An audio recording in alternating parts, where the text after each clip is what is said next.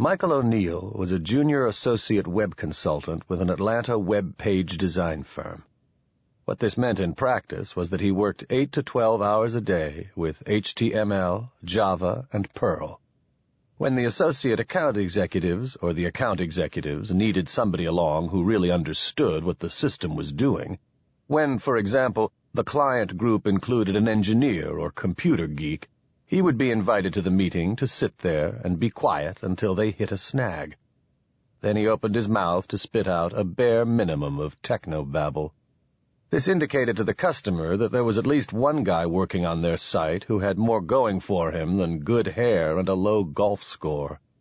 Then the sales consultant would take the client to lunch while Mike went back to his office.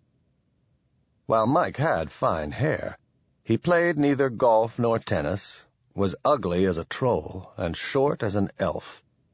Despite these handicaps, he was working himself steadily up the corporate ladder. He had recently gotten an unasked-for raise in lieu of promotion, which surprised the hell out of him, and other rattling noises had been heard that indicated the possibility of further upward mobility. The office he moved into was not much. There was barely room to turn his swivel chair. It was right next to the break room, so several times a day it was overwhelmed by the smell of popcorn, and he had to install a hanging book rack for his references. But it was an office, and in a time of cube farms, that meant everything. Someone in the background was grooming him for something, and he just hoped it was not a guillotine. Unlikely. He was the kind of aggressive pain in the ass every company secretly needed.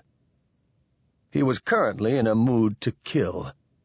The overblown applets on the newest client's site were slowing their page to a crawl.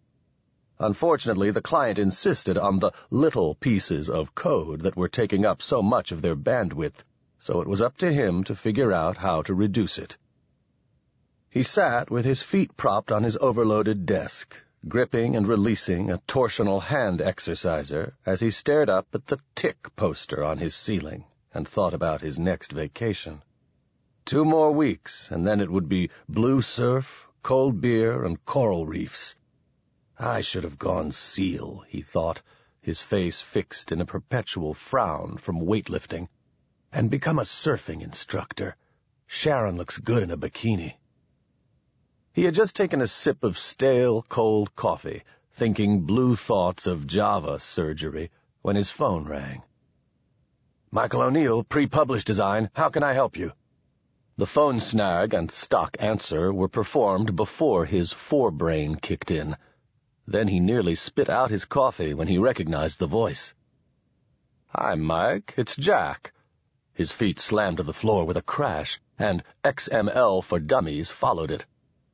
Good morning, sir. How are you? He had not talked to his former boss in nearly 2 years. Good enough, Mike. I need you down at McPherson on Monday morning. What? Sir, it's been 8 years. I'm not in the Army market anymore. By nearly Pavlovian response, he started to catalog everything he would need to take. I just got finished talking to your company's president. This is not currently an official recall. I like that little hidden threat, boss, Mike thought.